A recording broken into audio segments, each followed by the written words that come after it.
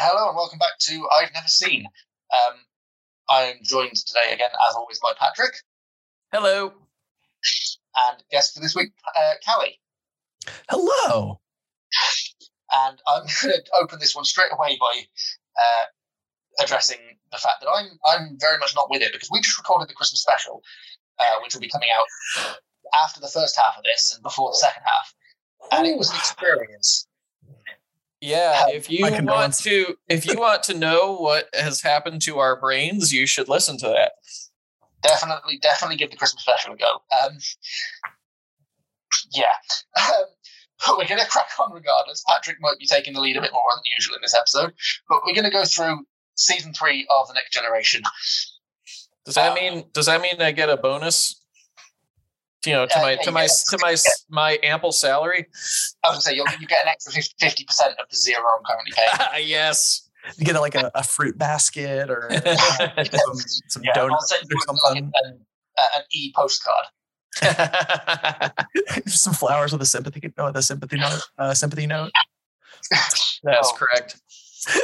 Well, all right. So I'll keep things on track. It looks like this episode will take us to the high ground in season 3, and then we'll do the next episode. We'll do the rest of it. That's the plan.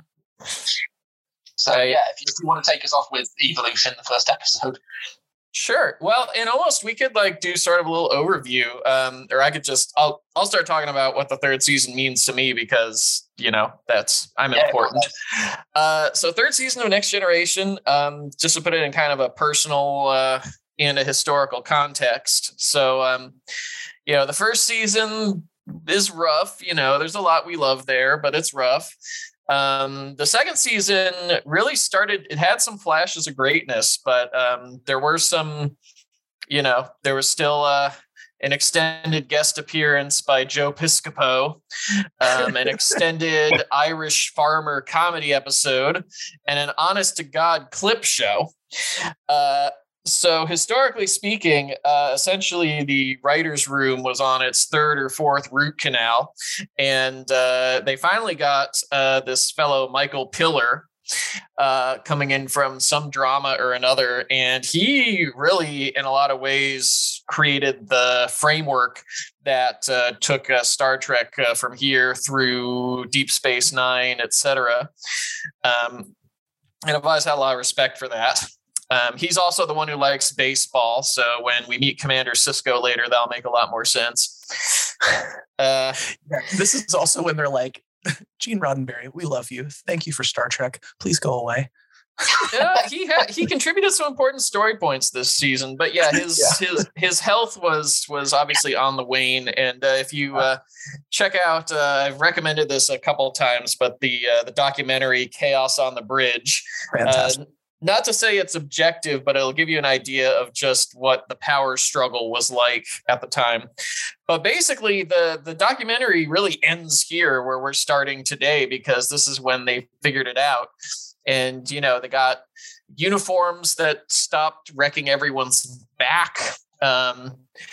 Everybody had a really clearly defined role in the cast. We had Dr. Crusher back.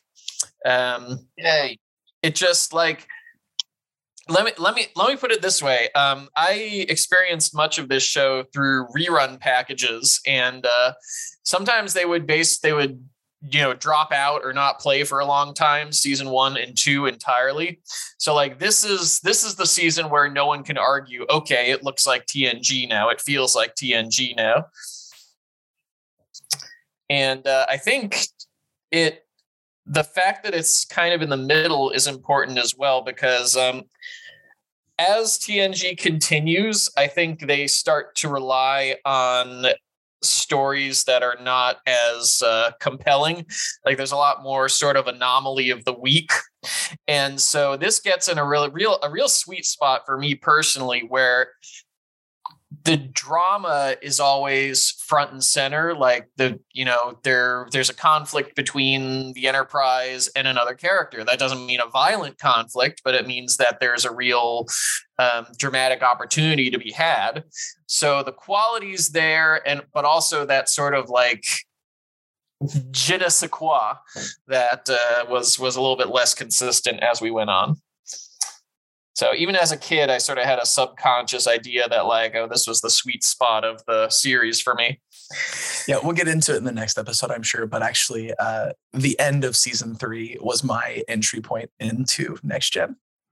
And it was really the world's entry point into Next Gen, because that was when it stopped being discussed as that weird spinoff of Star Trek and became a force in its own right. Yep. And if you lived through the mid to late 90s when Star Trek was really at its peak of cultural influence, it's because of that show. But again, we have to wait till next recording for that. Which, to be fair, is very in the spirit of it, given that you have to wait until next season to find the conclusion. Yeah, it's dropping that cliffhanger in perfect Star Trek style. And I've made a point of not watching part 2 yet because I wanted to go into this podcast not having seen the conclusion. Well, of course, we say Star Trek style, but it wasn't any style back then. That's true. And the only thing people could really compare it to was Dallas did Who Shot JR, which I mostly only know about because The Simpsons parodied it years later with Who Shot Mr. Burns. But even that, Dallas, as I understand it, was kind of like a primetime soap opera. And so the whole idea of building this cliffhanger into a pretty episodic sci-fi action series, this was like the Game of Thrones water cooler talk of the town. And before, social media, when it was like before it was super easy for people to get together and discuss this kind of thing. And so it was like, everybody was just hanging. Mm-hmm. Yeah. And it was an experimental show, even in how it was presented, because it was only in syndication, not in the network. So the success that it had was really in spite of its format, which just makes the writing here even stronger. Yeah, we'll get to we'll discuss that episode a bit more in part 2. But if we sort of start with the beginning of season 3, and it's we've mentioned a couple of times on this podcast that I don't have the best memories, and it took me longer than usual to get through series 3 because of some health issues. So Patrick's going to give us some synopses as we go through, just so I can remember which episode is which, because the titles don't really give it away very much. So if you want to just start with Evolution, and we'll work from there. Sure. So Evolution, the one where Dr. Kelso visits the Enterprise. Thank you. But I think a really important status quo setter where they're saying, this is season 3, we're here, get used to it. They bring in Dr. Crusher again, Gates McFadden, and reestablish her relationship with Wesley, who had grown a lot in the previous season, which makes it kind of ironic in that it's one of those plots where Wesley kind of wrecks everything, because he literally falls asleep during a science project and then his nanites almost destroy the ship. But it's done in this sort of naturalistic way where you're empathizing with him, because it corresponds with a personal upheaval in his life as well, and this potential mentor figure. And then let's not forget that nanotechnology was not a buzzword yet. This was really very much an example of Next Generation being very literate in real world concepts that could potentially be used for science fiction. I love that this episode really illustrates the dichotomy of like Wesley Crusher is probably the smartest human alive, but he is also a child. It's like he does kind of wreck everything.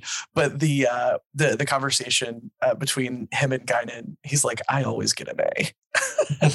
I know. Is cursing allowed on the show? I can. Oh yeah, absolutely. Okay. Habitually, yes. Okay. All right. I know who the fuck I am. It was like if the show was on Paramount Plus and they were allowed to drop F-bombs, I feel like that would have been the line, maybe. I think that does touch on something that I noticed, particularly in season 3, because I seasons 1 and 2 I did not like Wesley at all. he was very much sort of the can do no wrong, sort of weirdly godlike character who always saved the day somehow despite being a fucking child. Season 3, they really managed to elevate, like, keep him as incredibly smart and incredibly, like, he's still a really important character, but he feels more human.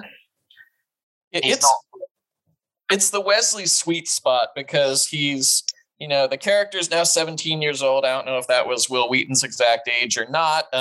In episodes that are not Wesley centered, he's just treated as the officer who flies the ship, which is like, thank you.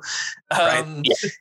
Every so often it's important to the story to have a character comment on how he's kind of an unorthodox person on the bridge, like like Hollow Pursuits with Barkley. But most of the time he's just treated as a professional. And that was almost the best thing that could have happened for his character.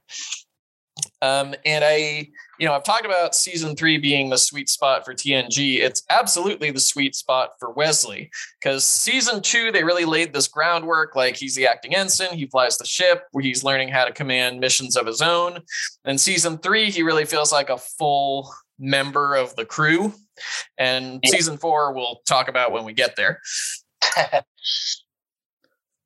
Yeah, and I mean, obviously we'll get to this again in the second part, but that sort of feeling of him being part of the crew does culminate in becoming a full part of the crew at the end of the season. So yeah, getting his nice little payoff. Horrible half sweater uniform replaced.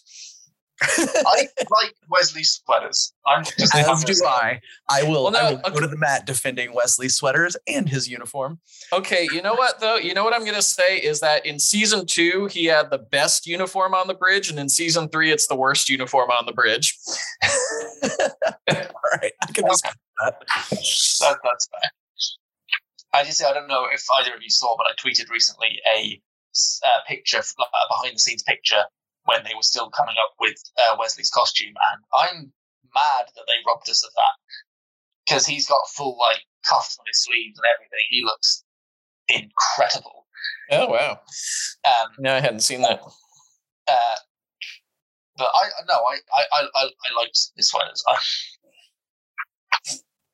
right, so that this doesn't become the sweater podcast, which probably would get my wife to listen more often, but. The Ensigns of Command is the next episode, which is somehow not about a lower decks rebellion. Which really, I genuinely thought that was what this was. Yeah, which is kind of so this idea of border disputes and Federation colonies kind of comes up again and again. I don't know if it was reflecting kind of the pre-post Cold War tensions of the time, but it's a major theme continuing through, where the idea that the human colony that was not expected to survive ends up being accidental squatters in the pathway of this advanced and kind of disrespectful alien civilization. And so I really like the culture clash where the Shellyak, think humans are kind of like the worms inside of the dirt, to quote DBZ abridged. But, they have to deal with us because it's Captain Picard and the Enterprise and we're awesome. And because of technobabble, they have to send data to evacuate these colonists. And it's exactly the hardest challenge you can give to Data because he's got to be charismatic. And he argues with the mayor and kind of sort of falls in love and gets to do kind of a Rambo thing at the end where he convinces them that if they can't stand up to his little android self, they can't stand up to these Shellyak. And meanwhile, Captain Picard hysterically delays the Shellyak with legal mumbo jumbo and scene.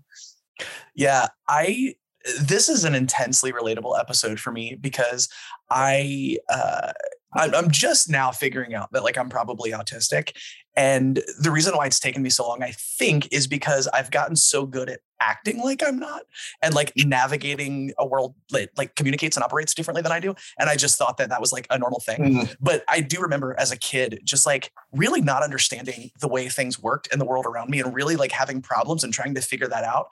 And the journey that Data goes on, like figuring like, how the hell do I talk to these people? That is all just so intensely relatable to me. And I love his friend, I forget her name, the scientist that actually wants to listen to him. I love her. That's just like every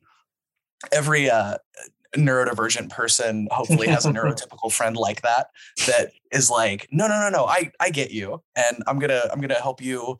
I'm gonna be your translator. Yeah. No, and I mean, because I'm also autistic, and I think Data as a character is quite relatable a lot of the time. Yeah. I will say his actions towards the end of this episode do begin to border on just being a terrorist. Right. Like he is just blowing shit up. Yeah, but they've been really annoying. Oh, that's fine, man. But also, I just feel like I don't know what else was the thing to do, right? Because like if he hadn't done that, like I mean, they certainly would have died. All of them would have died. And it's sort of so like, yeah, it's a means versus ends thing. Obviously, I've not seen it, but from what I'm aware, Deep Space Nine does this a lot more. But this sort of aspect of Star Trek where it's not black and white. Yes. It's not good versus bad. Sometimes you have to do the not necessarily morally correct thing. Right. Well, Michael Piller was not the showrunner yet for this first few episodes, like these first 5 or 6, but he was working on the show, and he does create Deep Space Nine, and you really see those seeds. This is also the one season that Ira Steven Behr worked on, and he was the showrunner of Deep Space Nine for its last 5 seasons, so most of its run. And, you know, I really like Deep Space Nine. I really like season 3. Yeah, that makes a lot of sense.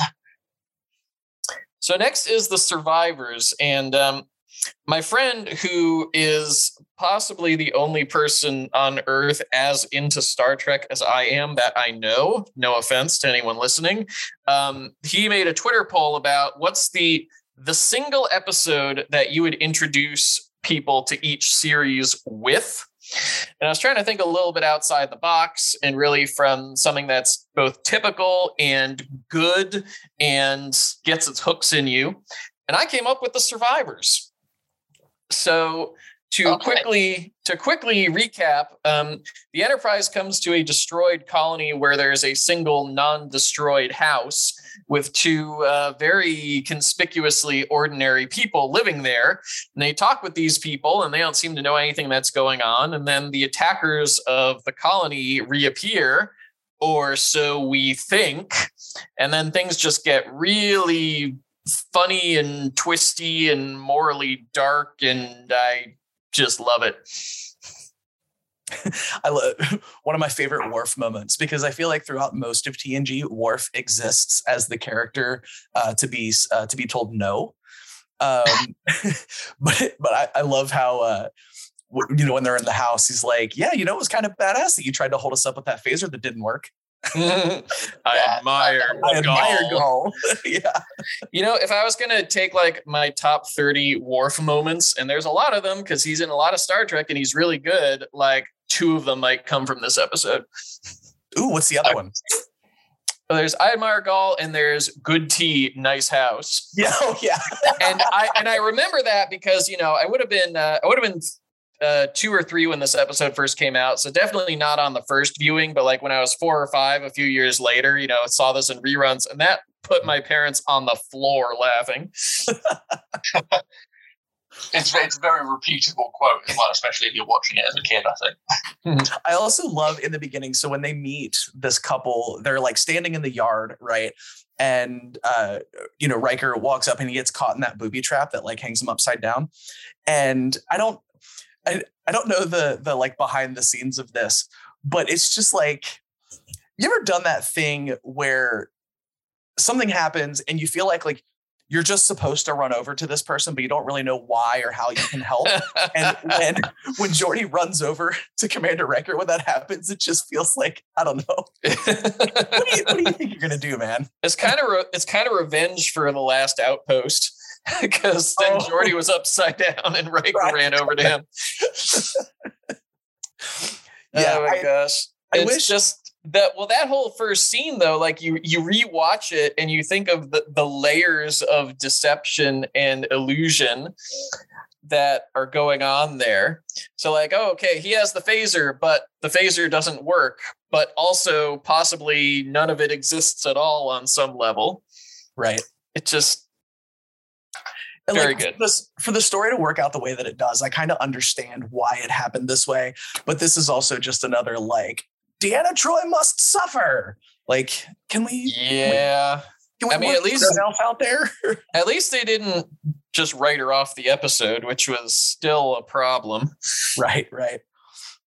Yeah, I mean, there are a few episodes where she's just not there. Yeah, and this is at least one of the times where it wasn't a sort of like allegory for sexual assault, at least. Yes, because that's a thing that happens to her. I mean, far too much. I honestly thought it was really like haunting and thought provoking how, you know, she's driven mad by the music, and like I have never been formally diagnosed with anything, but also when people talk about being neurotypical, I'm like, what? So I was a very unusual lad growing up, and I felt like I could empathize with that experience of getting a song stuck in your head and just having no way to get it out, and it like hurting. Mm-hmm. And so that felt very visceral to me. It also sort of set the stage, you know, like this guy's not a Q. So like potentially he does have a physical weakness. And it also led to the resolution of the story, because Picard couldn't just leave well enough alone. He had to help Troi. Right. Which is where I said, like, I kind of get where they had to, like, it was kind of essential to the resolution of the story. But yeah, I'm not always the biggest fan of the Deanna Troi must suffer trope, just because it happens too much. Like many of the individual times that it happens, it makes sense and I get it. I just wish it wasn't a thing so damn often. Yeah, we've talked on this podcast a lot of times about how badly that character was served. Yeah, absolutely. I mean, we spoke at length about the episode The Child, which is really just one of the main examples of why. Yeah. But yeah. Well, she will get laid in a couple episodes here. So who watches The Watchers? One of my all-time favorites. The planet of Bronze Age Vulcans, who are being observed, and there's a problem, and the Enterprise has to intervene, and the father from Twin Peaks sees Picard and thinks he's a god. And then that messes up their whole society, because, they're like, oh, logically, they kind of get hit by Clark's third law. Logically, there is a god. So, let's start throwing people into volcanoes. I mean, yeah. I just want to just jump in slightly, because this has to be about the 50th time you've mentioned Twin Peaks in the recent episodes. You recently rewatched it, right? Yes. Okay, I just wanted so that people don't think you're just like completely obsessed with it or something. It's not like, well, it possibly, but in pretty recent times. But okay, yeah. To be fair, that's what people know that guy from, and everyone knows that guy. Okay, I mean, I don't, because I've not seen Twin Peaks. But I have also not seen Twin Peaks and do not know that guy. But Ray Wise, he's a great character actor. He's also one of the heavies in RoboCop. He does a lot of sitcom dads, particularly on Fresh Off the Boat. He's just, you've seen him somewhere, not in Pointed Ears. Yeah. This episode is interesting to me because I got my start in activism and podcasting and stuff in the world of organized atheism, and I am not so much embedded in that world now, but like a lot of fans in that world love this episode because of the speech that Picard gives, where, you know, he basically says like the fact that they've left religion behind is an achievement. It's a little more nuanced than that, but that's kind of essentially what he says. And I don't know. I have complicated feelings about that. It's I don't always think that Star Trek has handled those sorts of things specifically in the best way, but it is interesting. And I guess this is like one of the Prime Directive episodes where it's like, in this case, the Prime Directive is probably a good thing, and we should not. I don't always think that it is. But that's the thing that I would come back to in this episode. I also have a history with and complications with organized atheism. We should talk more offline about that. I bet we both have stories. Kind of mostly on the sidelines, but I will say this episode, and also the third season is like 90% bangers in general. Like, it's a good episode. This isn't a favorite episode of mine, and I think it is because it's tackling difficult subject material with lack of time and room for nuance. Mm-hmm. But I'm glad that they had that perspective on American television in 1989 or 1990. Right. Yeah. I think that's risky. I think it's valuable. I wish that the franchise had taken similar risks at a similar time with regards to queerness, etc. Oh yeah. So I think it is a positive example, and there's one or two others I can cite of Gene Roddenberry's direct influence. And there's certainly enough negative examples of that I like to call out the positive ones. Right. Yeah, I really like ultimately that, Picard's solution to the problem is like, I am going to respect this person's intelligence enough to tell them the truth, even though like it's going to be hard, it's going to be difficult, it's going to change everything that they're about. But like, given all of these options, I am going to trust in the like inherent goodwill and the inherent understanding of this person. And I'm just going to do the hard work and have the hard conversation. Because I grew up without a dad. Captain Picard was my dad growing up. and I think about that moment a lot where he's just like, I'm gonna take a leap of faith in this person and tell them the truth and expect that is the right thing to do, and good things are going to come from that. I get that. Yeah. Also, I will say it's not the fault of this episode. It's just sort of funny that the scene where he takes the native woman up to the Enterprise and shows her planet from space is essentially repurposed at least twice more, directly with Picard and a woman from a planet seeing it for the first time. Right. Also, and English-speaking media, and particularly American media, is obsessed with Jesus.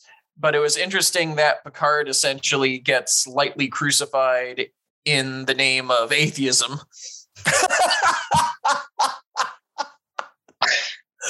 Oh, yeah. Yeah, that is a thing that happened. Oh, dear. All right, on to the bonding. Oh gosh! I'm gonna need a plus on this one because I can't remember it at all. Oh, it's the one where, it's the one where the little boy's mother's killed on the away team due to a lost civilization. Yeah, and then the remnants or the technology of that lost civilization try to make amends, and hilarity ensues. This honestly isn't an episode I go back and watch over and over either, but it's a very significant one for some in and out of universe reasons. The major one out of universe is it's the debut script of Ronald D. Moore. who's in the debut script in general, not just of this show. He was discovered by Michael Piller, and if you look him up, his contributions to American genre television can't really be overstated. The creation of he created the reimagined Battlestar Galactica. I think he created, or at least show ran for a while, Outlander. Just his name is everywhere. And of course, a major sculptor of TNG from this point forward in Deep Space Nine. It's so interesting to see him start with what would become one of his hallmarks, which is Klingon culture. And also how the episode is really conceived, and Moore had a military background, as sort of the anti-red shirt episode, where you beam down to a planet and someone you've never heard of is killed. And, in the original series and in a lot of other Star Trek episodes, they would just move on from there. But no, that's what the entire episode is about. This woman who we never see alive. The main character of the episode is her child left behind. And the other main character of the episode is Worf dealing with his loss under his command. Yeah. And this is one of those things that I even there were so many things that I can look back on now and say that was a little ridiculous. But as a kid, I totally ate it up. I had no idea how ridiculous it was because I was 10. But even the first time I saw this episode and I was really young, I was like, are we supposed to believe that everyone's sad about this person? We've never met her before ever, but we're supposed to believe that they're all very sad about her. I'm not with you there. See, that is interesting because I probably saw and internalized this episode before I realized that the red shirt cliche was a thing. So in that respect, it was very successful. And, I essentially believed that all these people who are getting knocked off left and right by the Borg or whoever, they're all getting mourned off screen. So it created this whole world where you now believed this was happening. You don't have to show it in every episode now. Yeah, sorry, go ahead. Sorry, I can see both sides of that. I think it is kind of narratively off that it happens in this episode, and then we sort of just go back to people dying without it really having an effect. But I think it works narratively for the story they're trying to tell, and I think I saw this episode, I think, a week after I lost a relative myself. So mm-hmm.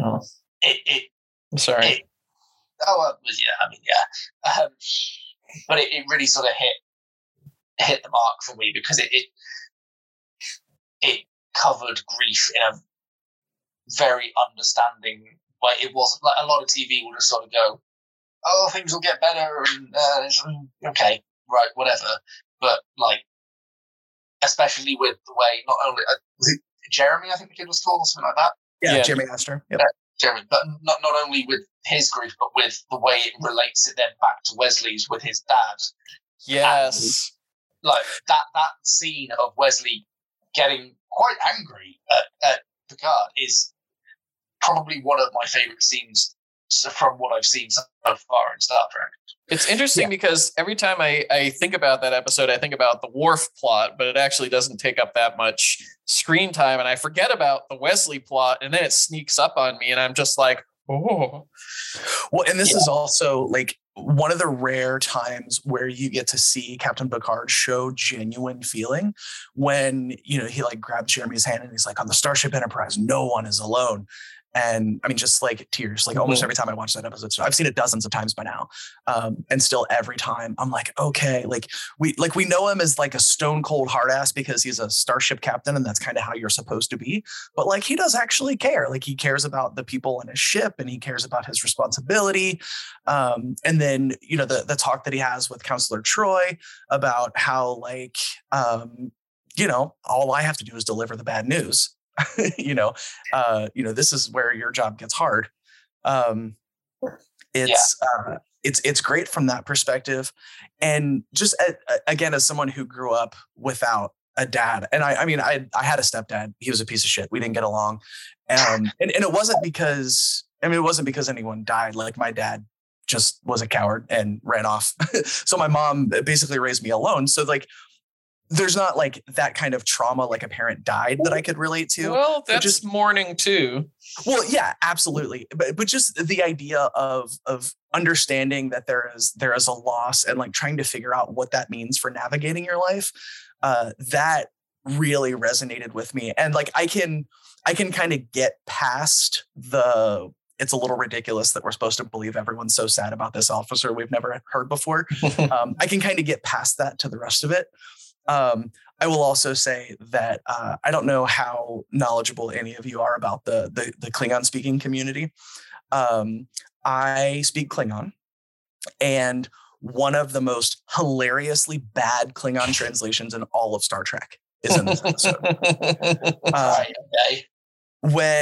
Because legendarily, the producers all throughout Next Gen, Voyager, Deep Space Nine, and Enterprise really truly did not give a shit about getting Klingon language correct. And so they would go back and forth between like straight up making shit up, or they would pick up a copy of the Klingon dictionary, look up the words, and put it together like it was English. And none of that is correct. And so during the bonding ritual, Worf says, so, ji, betle, so, which is supposed to be mother, we honor you. But it's just, that's just not, they literally took the words and put them together with zero understanding of how the Klingon language works. And in the Klingon speaking community, we call that paramount hole. Hole is the Klingon word for language. And so the Klingon that's on screen there is paramount hole, paramount language. And that's like the thing that we joke about the most is specifically that line, because it's just so obviously not correct. Okay. Do you talk much about that Frasier episode? Where because if memory serves, that the Klingon in that was properly translated, if memory, which a lot of the Klingon in popular media that you hear is not. Sure. There's the Family Guy episode that had Klingon in it, completely wrong. Yeah, it's a thing. We have problems. But of course, Frasier would have those standards, which is somehow even funnier. Because he's a starship captain. Yeah. So the one other thing I wanted to say from a historical perspective is so much of the third season feels like prototypes, and they introduce these ideas that, you know, they trickle in a little shakily, but then they keep flowing. And the idea of repudiating the red shirt meme, you know, there are going to be, you know, ridiculous, meaningless, non-commented upon deaths, but it started to percolate. So, you know, in Deep Space Nine, there's a lot of war and there's a lot of death. A lot of it was written by Moore, and he would often find ways to make that meaningful, even when he had to introduce a one-shot character and kill them off. And I was recently made aware, and I joke about Enterprise because I really, you know, I tried that show when it came out. I didn't like it. But that's not to say that there's no good or meaningful stuff there. And apparently they were very careful on that production. No crew member of the Enterprise is killed on or off screen until more than halfway through the show. And so they let that impact appropriately. And I think if, you know, the extent to which, and in Discovery, they just had, you know, a quote unquote red shirt with that's treated in a very meaningful way, and we find out a lot about them. And they really try to avert this person's death. And I feel like, historically speaking, you got to go back to the bonding and understand why this has changed since the original series. Yeah, that makes a lot of sense. Yeah, no, absolutely. And so the moral of the story is, kids, if you want to say anything in Klingon, find a Klingon speaker. Don't use the internet. It's wrong. All the time. Universally wrong. And don't reference any Star Trek series except Discovery or the TOS movies, because that's all good Klingon too. Okay, Booby Trap, which I know Sam has opinions on. I'm sure I do. Again, I'm going to need to start. It's the one where Geordi's and his hologram girlfriend saved the ship. Oh, yeah. Okay. This is the one that I refer to as the Incel Geordie show. Yeah, which like I have mixed feelings about, right? Because I think it is important to read what's in the show textually, but I also think it's important to read context into it. In the idea that like, so Geordie has historically not always been the best with women, but he's not historically been a creep, right? Except for this episode where it kind of turns into that. And LeVar Burton, I forget who he was interviewing with, but I think he sort of rightly called that decision out as being a little racist, to like the black guy on the show is the one who is like the creep. And so like, again, it's on the show and it makes sense to read into it textually what's there. But I also think like discussion of that broader context is really important too. And so I think when I watched this episode, like you said, I saw Geordie very much as a creep in this episode. I think, and we'll touch on this a bit more later, but by the end of the series, Geordie is very much not the creep of the crew. Right. My opinion on what probably went down is, I've praised the foundations for the writers' room that are being laid here, but they were all extremely young white men, and blind spots occur. Right. And I also think someone decided after the Dauphin last season, hey, you know what? Will Wheaton's actually kind of cute, and we're not going to do a bunch of dunking on him anymore, like with him having his first girlfriend and his first kiss or whatever. Right. But that means someone had to be holding the bag. Someone had to be the loser. And it's almost overnight, it seems like that's Geordie. To the extent that, and we'll get there, that Wesley makes fun of Geordie for not having a date in the episode Sarek. Right. Yes. And, not only is there a major discussion to be had in terms of blackness, but I think it shows a certain disrespect to short kings everywhere. I will say, though, I love, for the most part, like this episode is classic Star Trek problem solving. And it's one of the things that I love so much about it. It's just like a bunch of smart people getting together to figure out problems. And there are lots of mechanisms for creating tension in a story that, sometimes they work and sometimes they don't. But I feel like this was just the perfect setup to ratchet the tension up with, like, the radiation, the shields are going to go down in X number of minutes, and we only have this much time to figure stuff out and all of that. Like, there's just so much about that works and is so like classically everything I love about Star Trek here. Also love the gentle ribbing about ships and bottles. That's a great scene. Chief O'Brien, you kiss ass. Love that. Well, and okay, so what you say, I really see that what you say about the structure, it almost being like a prototypical, archetypical Star Trek. The structure is really good. And then setting aside all the Leah Brahms stuff, I wish almost every line of dialogue in the last 3 acts, so the second half of the episode, had been rewritten. Okay. Like everything they're doing and all the visuals, all of that makes sense. But just out of nowhere, we get this incredibly dated stuff, like Contagion level stuff. Like, are we really going to trust a computer with the ship? Right. And just it. Yeah. Just and like I said, I love that exchange at the beginning, and I love the stuff with the Promelian captain, but it feels like they just ran out of time in drafts all of a sudden when you get toward the end. Yeah, and like, why did Captain Picard decide that he was going to fly the ship at that point? Like, at the time when it is the most crucial that accurate piloting happen, you are not the person who drives the ship. They do lay some groundwork for this. I think in theory, they say he has the best piloting record of anyone on the ship, but it is very much an informed characteristic. And like, for God's sake, have Data do it. Right. This is something that I pointed out when I was doing the live tweeting. Like, he might be the best pilot in Starfleet, but he hasn't piloted a ship for years.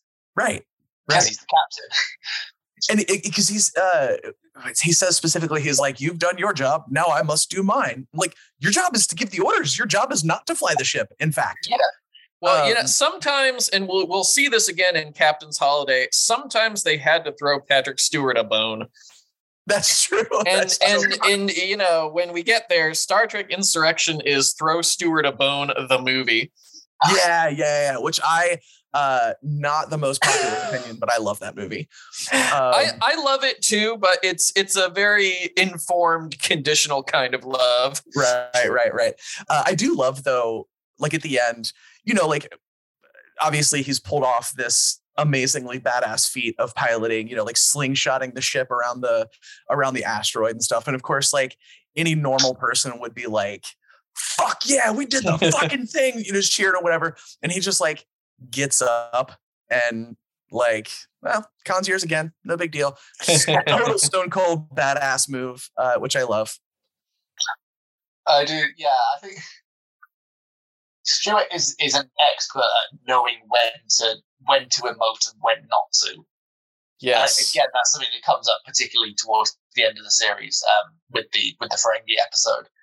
But like he knows exactly when to be that cold character and when to just throw everything at the wall.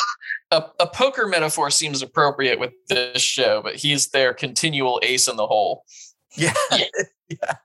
Well, and I mean, just like as a captain, that's a thing that makes sense to do, right? Like, you pull off the most badass thing in the world and you act like it's like, I just ate lunch. This is not a big deal, right? Because that's like that's like kind of how you're supposed to act a little bit as a captain. Mm-hmm. Yeah.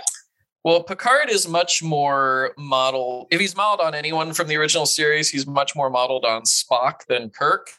And that's a really fascinating, there's probably an academic essay or three about how that relates to the unexpected runaway popularity of Spock as opposed to Kirk back in 66. Yeah. All right. So, yeah, we haven't really talked much about what happens other than Geordi is a creep. So I did want to just for the record. So he's trying to solve the problem and he accesses the records of one of the ship's obscure unknown propulsion engineers, wants to improve the workstation. So he wants the computer to talk to him, and the computer for some reason synthesizes her whole body. And then he's like, she's a hottie, having her in visual range improves my morale, to quote Mass Effect 3. And he develops this parasocial relationship with this, with the computer, essentially in the image of this real person who very much does not know Geordi or any of this. And this will get mentioned again this season and next season and have consequences. But it's, it is a pivot point for some aspects of Geordi. I'm with you every day, Geordi. Oh, God. Oh. Like I said.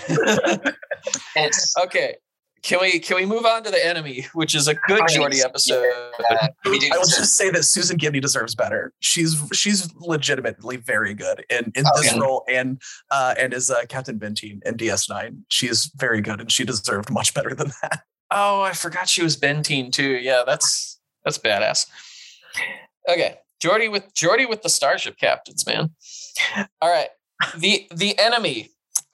So there's a generically inhospitable planet, which is generically close to the Romulan and Federation borders.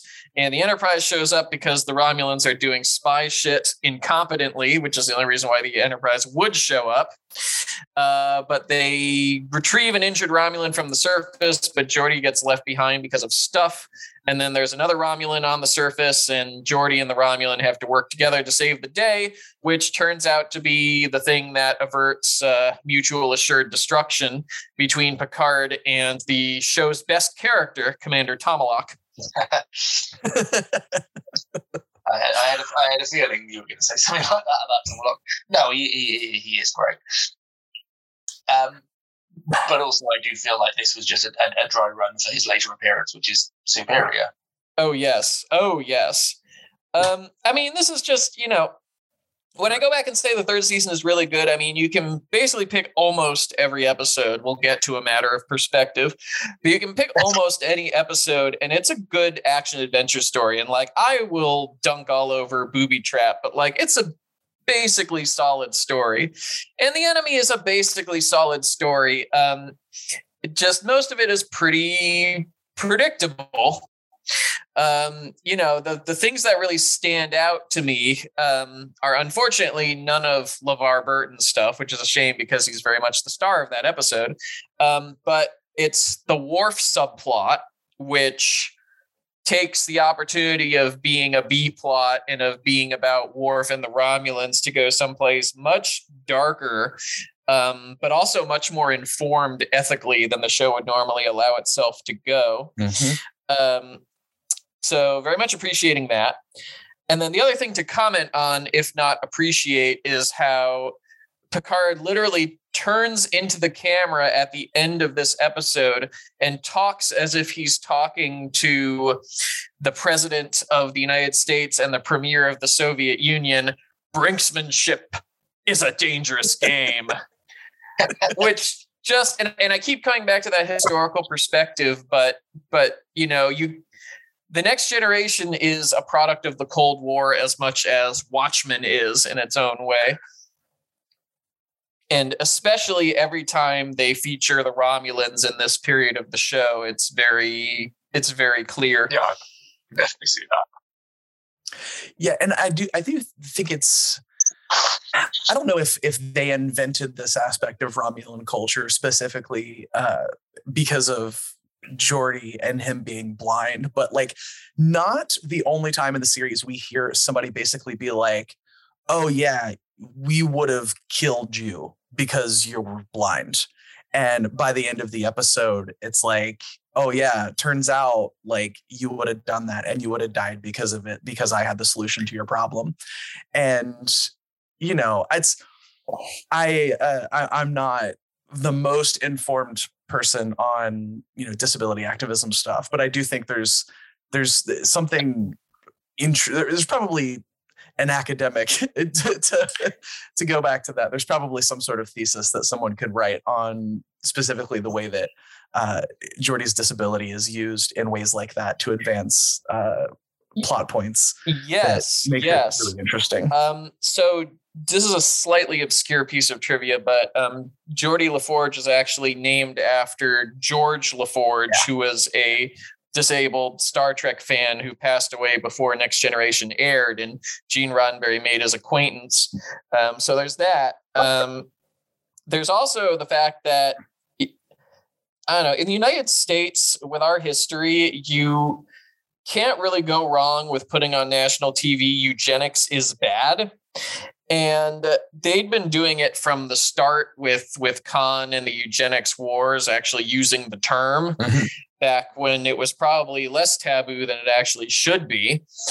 Now people try and talk about eugenics without saying eugenics. I was going to say, if you talk about eugenics without using the word, distressingly popular among some yes. segments. And so I wouldn't say it's a consistent or universal part of Romulan culture, which has been rather correctly and diversified in more recent projects, but it fits in with the kind of isolationist, hyper-paranoid culture of specifically the Romulan military, right, who is almost every Romulan we interact with for the 90s period of the show. I do love Geordi's snarkiness toward him at the beginning. Just like, oh my God, yes. Commodore. Like, I'm not a Commodore. All right, Commodore. Understood, Commodore. Fucking asshole. No, that's great. And it really speaks to the I do think there was an effort in season 1 to play everyone a little bit green. And so it was really future proofing and forward thinking, because as the show advances and the actors grow into their characters, the characters grow into their roles. And like, Geordi is the chief engineer of the flagship of the Federation, and he can't do anything if this Romulan foot soldier wants to disintegrate him, and he just doesn't care. Yeah. It's excellent characterization both of Geordi and of the United Federation of Planets in particular, because they are supposed to be better than us, like human, but generally in an admirable, aspirational way. Well, right. And I mean, there's the sort of trope of like, engineers are nerds, right? Like you can solve complex technical problems, but, especially before, like in social situations, maybe a little awkward, maybe don't know what to do, maybe not the most courageous, adventurous type. But he is just straight up all of that in this episode, talking shit to the Romulan. And that's just, it's wonderful. I wish that side of him came out more throughout the series. Well, and imagine if you reversed Geordi and Worf's positions in this episode, how each Romulan would have gotten so much more what they expected. Right. Yeah. Well, and Worf and that Romulan would have both certainly died. Absolutely, without question. Mm-hmm. Yeah. And, it would be remiss to move on without pointing out, particularly considering the never-ending debate about abortion and privacy and bodily autonomy, that honestly I didn't understand about this episode for a long time, because I had to, as a cis man, get to grips with that kind of in a different way, through conversations with different people in my life. I kind of thought Worf was in the wrong for refusing to essentially, and the biobabble is especially bad in this episode, but metaphorically, he's being asked to donate an organ to an enemy. And I thought he was wrong for refusing. But in fact, when you come to it as an adult and being a little bit more informed about what's probably on these people's minds in America at the time, what they're saying is, even if it's ugly and we don't like it, bodily autonomy is sacrosanct. And, even though it would have been too late anyway, Captain Picard did not order Worf to undergo the procedure. No, I think he was right in not being, they handled that correctly in that he was not forced to do it. He is still an asshole for not doing it. Yeah, I was going to say the same thing. It's like, because it was literally just like a blood transfusion, basically, was the gist of what they wanted from him. It was, he wasn't being asked to give up anything that would, hurt his health or hurt him or anything like that. I do think it was correct for him not to be forced to. I don't think that he should have been forced to by law or by the captain or by anyone. But he was also a fucking asshole for doing it. What is interesting to me is that if Picard had ordered him to go and do it, he would have gone and done it, and he wouldn't have gone to court like Data. He would have just accepted, this is my role in the hierarchy. But He also was clear that you are going to have to order me to do this because, I am a Klingon and these are these things that have happened to me. And, it's every so often they have to remind us that Worf is not a tame lion, to paraphrase C.S. Lewis. And I think that's absolutely correct for the show. And, obviously, if you can save someone's life with a blood transfusion, you should do it. And you're an ass if you don't. But Worf's perspective on that is different from our perspective. And I appreciate that from a storytelling point of view. I really loved the conversation between him and Riker, where Riker is like, okay, do you blame every Romulan for that? Always, forever, for all time? It was like, and I do think it's a little weird the way that Riker characterized the conflict between the Federation and the Klingons, like the hurt and the blame. Klingons were not feeling hurt and blame. I promise you, that's not how Klingons work. But like, I get the gist of where he was going with that. And it's something that they'll revisit with Worf. Sorry, I cut you off, but like, this is not over for Worf and his journey with regards to the Romulans. Yeah, which is, I don't know. I have complicated and maybe not the most popular opinions on Worf, but as a Klingon fan, I'm actually not that big of a Worf fan. That almost makes sense to me because he's a very unusual Klingon, and I think that's very deliberate. Yeah.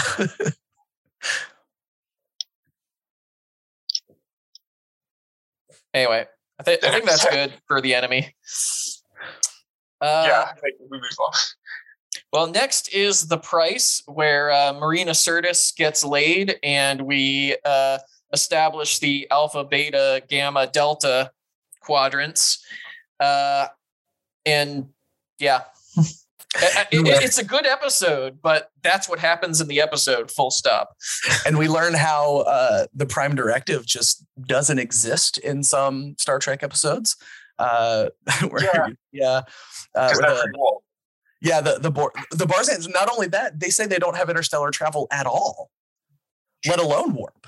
I do think they make a distinction between like choosing not to have warp travel and can't have warp travel, because technically this is a spoiler for a future production, but it's not a spoiler because it's in the past. But Barzans have actually been in Starfleet for over 100 years.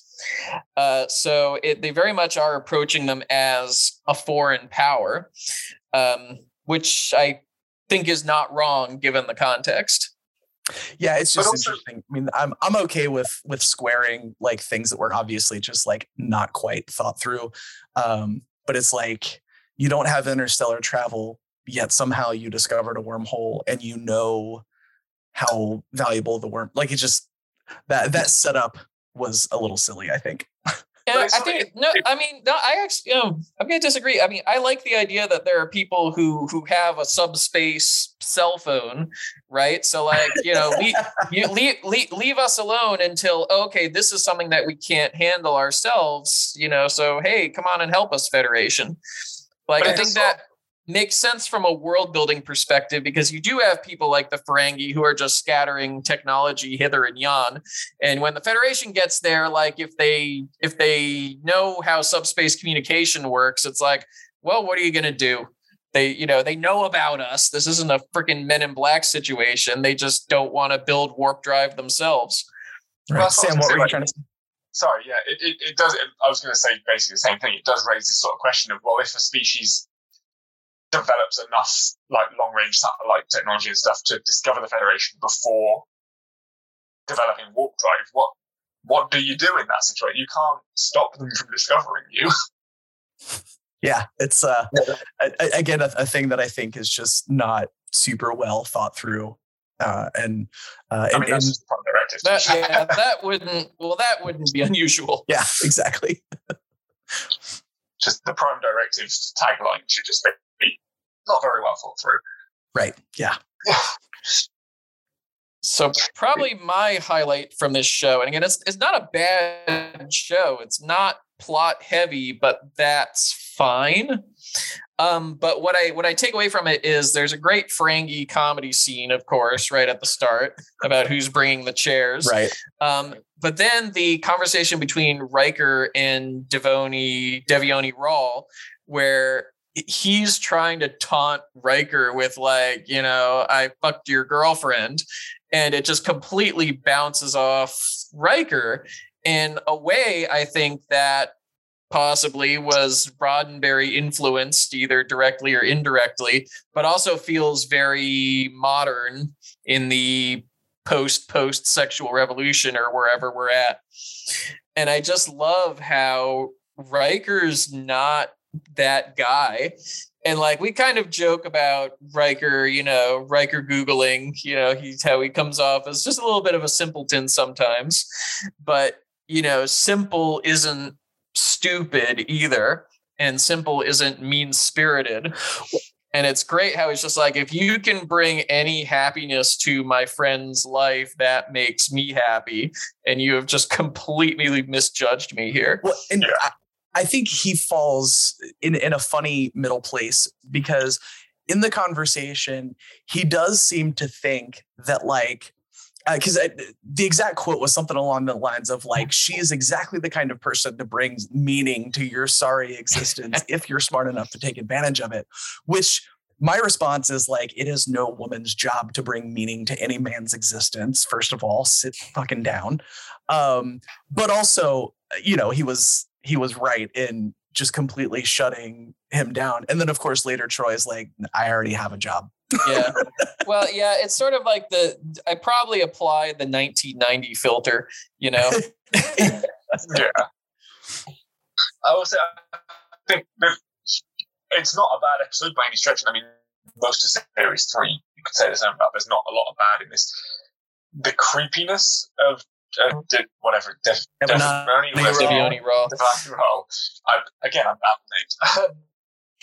They went too overboard on how creepy he is. I think at points it's uncomfortable. What's funny is that his sexual ethics are not shown to be wrong, but the way he approaches his profession essentially is so deeply dishonest that it makes you wonder about the whole person, about everything else.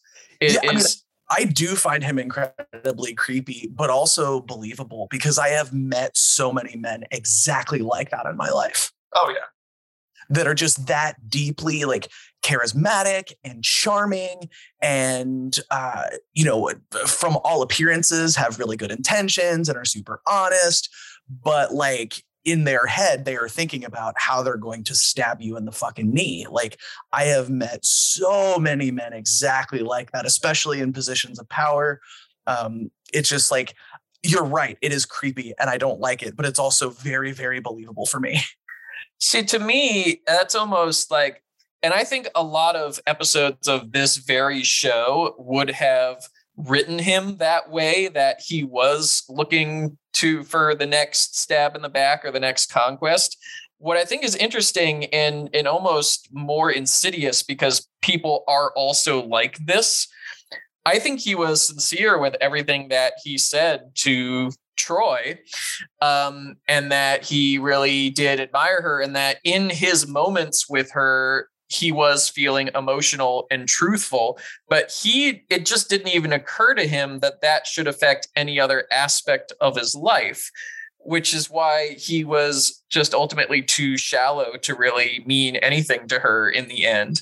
And I believe people have these moments of sincerity and clarity and still learn nothing from them. Right. Well, and because when he fires back at her, like, do you announce to every ship that you encounter that you're empathic? Like, you're dealing with life and death. I'm just doing commerce. Like, I don't think he's 100% on, but like, there's nothing there. Yeah. Right. He's like, the stakes that I'm dealing with are commerce. The stakes that you're dealing with are like war and life and death. So maybe calm the fuck down when you're criticizing me. Yeah, no, he's completely in the wrong. I just think it's interesting that it's almost like Bruce Maddox, where the episode has texture because the things he does to him make sense. Right. Yeah. And I mean, I think those are always the best villains, right? The ones where you truly like, there's a piece of you that like, oh man, I can kind of see how they got there. I don't like what they're doing and they're wrong for doing it, but I at least kind of get it. Mm-hmm. And it's, sorry, I was going to say, it comes back to what I was saying before about sort of the moral sort of quandaries, and it's not being all black and white. Like, you can sort of, where do you draw the line between that was wrong but necessary versus no, you're in the wrong at this point? Well, and I think what's important about the episode working is we were just talking about how Troi gets traumatized all the time. Troi just has a nice fling in this episode and she's fine. She doesn't get assaulted. Right, she doesn't get victimized. And it's like, hey, that was just a pleasant little like, and her whole conversation of it with Dr. Crusher, two women in their 30s talking about sexuality in a way that's not designed to titillate the male audience in a traditional way. It's just a very refreshing, sometimes TNG just does these day in the life episodes and they'll just bring in these enlightened ideas. It's just like, all right. Yeah. Is this the episode when she's like, who needs rational when your toes curl up? Yes, that's the conversation. Yeah. Which I'm like, yeah, I get it. I too have been there. Well, and then from a world building perspective, this episode is actually enormously important. Like if episodes had to cite their sources, they would all cite this because it introduces the idea that the Milky Way is divided into alpha, beta, delta, and gamma quadrants, which is promptly so foundational that it becomes a key part of Star Trek VI, which has not been produced yet, but is set 80 years in the past. And it just becomes fundamental to how they organize the sister shows, Deep Space Nine and Voyager, and just very much continues to resonate. It sets up a very delightful episode of Voyager. Shh. So I won't get to Voyager for like another year and a half. I'm going to also go on by then, let's be honest. I will say nothing more. Okay. I think 4 more left for this block. We try and sort of push through them a little. Sure. Overrunning a little. Vengeance Factor, which I liked, I think, more than Sam did. I think it's a decent little run and jump action episode with some good dialogue for Wesley, which you can't take for granted, and then has sort of a nice tragic Shakespeare ending for Riker and the woman of the week, who's also the monster of the week. And it's just always fun when that happens. Yeah. And this is, the hashtag good guy Riker. Where he's like, yes, I really want to bone, but only if you're really into boning too. Like he's asking questions. It's like, that's such a good way to model an interaction because and of course this is all before we know anything about who this person actually is. Oh man, I've got to find that meme where it's like, this couple comes up to you and asks if you want to swing. And you're like, maybe, and I gotta put a Riker and Troy picture in there. But yeah, I love that, and that's one of the things that I'm always a little suspicious of guys that are super horny the way that Riker often is. But the fact that he was just so deeply into no, I only want to do this if you are equally as into it. And I'm like, all right, man, you're one of the good ones. I like that. God, everything you're saying about how good this episode is exactly the reason why Matter of Perspective sucks, I notice.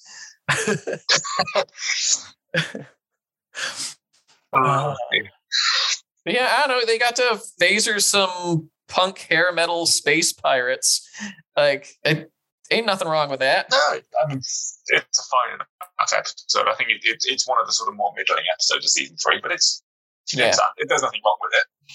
Yeah, it's all is fine. It's got some good themes. It's pretty much self-contained. Let's move on. Yeah.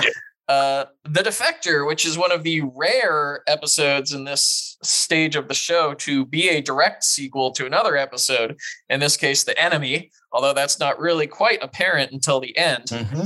So we get kind of what becomes a classic Ron Moore setup where 2 enemy ships appear to be fighting and the heroes swoop in to save one of them. And it turns out there's more going on than meets the eye, particularly because it's Romulans.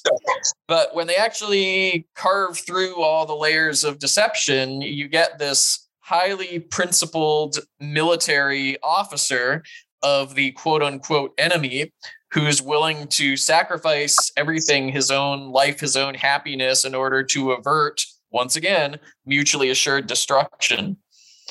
Yeah, and I really love episodes, especially in TNG, because DS9 is obviously a little bit more gray and does a lot better job of nuance. In TNG, it's basically always the Federation are the good guys, the Enterprise are the good guys of the good guys, Captain Picard is the good guy of the good guys, and we're not ever supposed to, generally speaking, we're not really supposed to understand them as capable of doing anything wrong except by mistake.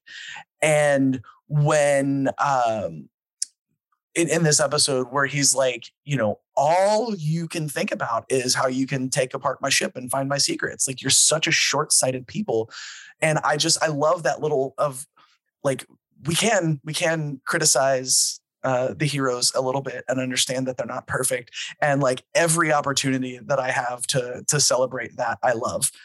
So yeah, I love that moment. It's also a nice callback to the Balance of Terror, which had sort of a more righteous Romulan culture depicted, where they destroyed their ship and, rather than be taken. Mm-hmm. And I think that would be widely understood, especially a little bit closer to the end of World War II, as sort of an admirable thing to do. Yeah. And it actually gets called back both in The Enemy and in this episode. But just that, really, though, like every so often, season 3, just like, and I guess season 2 really with Q, who does this, but every so often season 3 just like hauls off and gives you a mini movie. Like the score and the effects and the scope of the story. We literally start with Shakespeare, right? And a disguised cameo from Patrick Stewart in the holodeck. And then we're ending with him taking that same lesson from Henry V or whatever it was. I don't care about the kings. I'm not in the UK. Right. But applying it to where it's relevant.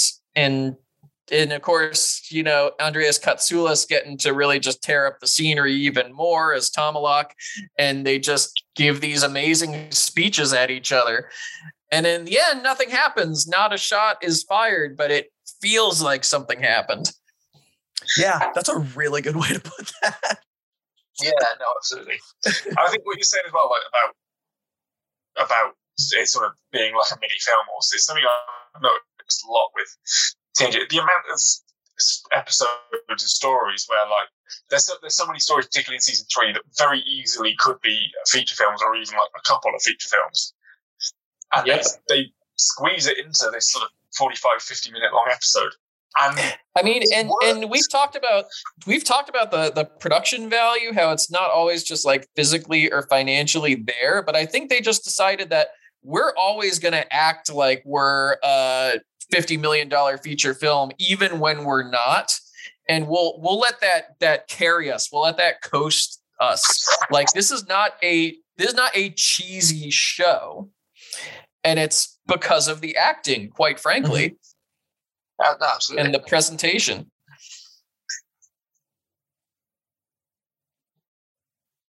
So, yeah. Because we've got 2 more left.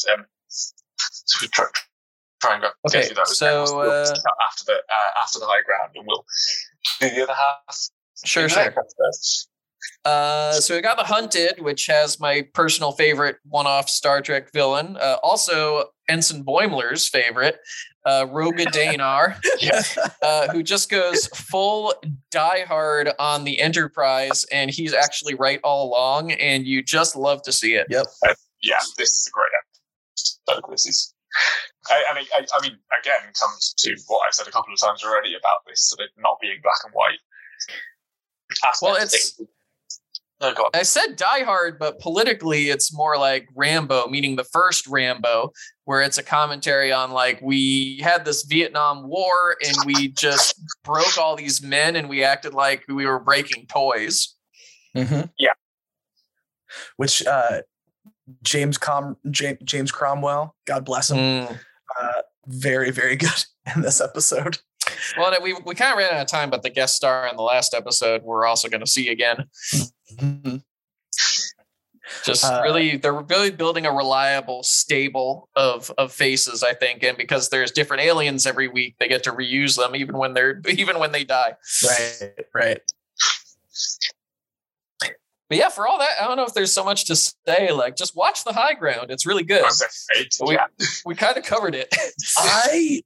I meant watch The Hunted. Watch The Hunted. It's really good. Okay, yeah, I was gonna say I have feelings about The High Ground. Yeah, the high ground is a little bit less good, a little bit more uneven, a little more you can see the seams. I think it's still compelling, and it's interesting that it apparently aired right after The Hunted because they have sort of similar antagonists on the surface, but then ethically in what they do is very different.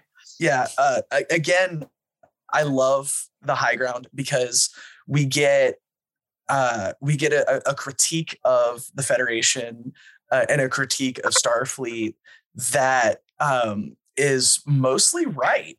Like not to say that I think terrorism is a good thing, but he was. Kira Nerys would say terrorism is a good thing. Well, right. Kira Nerys is a terrorist, and she's the first officer of Deep Space Nine. And this is so. Again, we get these prototypes of these themes that we're never going to see this planet again. We never see these people again, but the issues remain, and the writers revisit them with more and more experience and nuance every time. And he very explicitly says, like, the difference between who gets called a freedom fighter and who gets called a terrorist is the difference between who wins and who loses.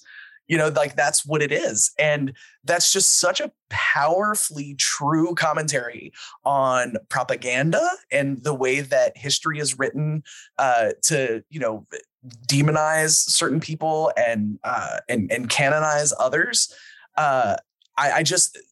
He was so good in that role. And obviously I don't know enough about the history of that planet to say whether what he was doing was right or not. Well, he compares himself to George Washington, and it's you always have to be responsible with history, because on the one hand, George Washington did not blow up large amounts of children on purpose, but on the other hand, this guy didn't own any slaves. Right. Exactly. And so it's interesting in that, like, I wish they explored that more on TNG. Like, they get into it a little bit in DS9 with the Maquis. But I think the TNG writers very much wanted us to unquestioningly dislike that guy and what he's doing and what he stands for. But his critique of the Federation was also not wrong. It's not meant to be. Well, right. But we're still supposed to think he's a bad guy and that he's spouting bullshit. Right. I don't know. I think that Crusher and Picard are presenting, I think that the episode presents their perspectives on this guy, this Finn or whatever, as both having a lot of merit. And I do think we're supposed to see him as sort of potentially a tainted hero. I was mentioning this after Sam's live tweet, it basically, this episode is, it would have been so trivial, and they would have gotten such a pat on the back for basically making this episode into the Israel is good episode. And they very much do not do that. And they maybe say, hey, this guy has crossed the line. He's stared into the abyss. His tactics are just a little bit unacceptable, but they don't, there are worse villains in the Marvel Cinematic Universe that have essentially the same background and that are portrayed with less sympathy. See, I don't know. I never got the sense that we were supposed to take Dr. Crusher sympathizing with him seriously, because Picard just so easily dismisses and hand waves it away. Oh, this is Stockholm syndrome. Nothing that you're saying has any validity. I feel like he just very hand waved away what she was saying as if it was just the most ridiculous thing. And I didn't get the sense that we were supposed to take what Crusher was saying seriously, even though I think we should. Well, I mean, we're getting so far into the there. but so intrinsically, then this episode has value that there are these different perspectives. And overall, then I have to say that including this episode and also all of DS9 and also even all of Voyager, when you consider the Maquis, how incredibly blessed we are that this artifact of work of critiquing American imperialism survived before 9/11, because after 9/11 and to this day, they're punching into territory that you can't say on TV. Right. Yeah. Even at the time, though, I mean, obviously it was more specifically because of the one particular line, but that episode wasn't aired over here for decades. Mm-hmm. And in the UK. Obviously more partly because of the Irish reunification line, but for those reasons also, it's an episode that has to be made in the right circumstances to work, I think. Yes. We're very lucky that, broadly speaking, it was. I think there's a lot of warts on this episode, but I, again, think that, this is just jumping into the buzzsaw of public opinion in 1990. Right. Yeah. Like, you were not supposed to say this. That was the first half of the season 3 podcast review thingy that we do. I still don't really know what to call it. Callie, is there anything you want to plug? Any projects that you work on, or just your Twitter or anything like that?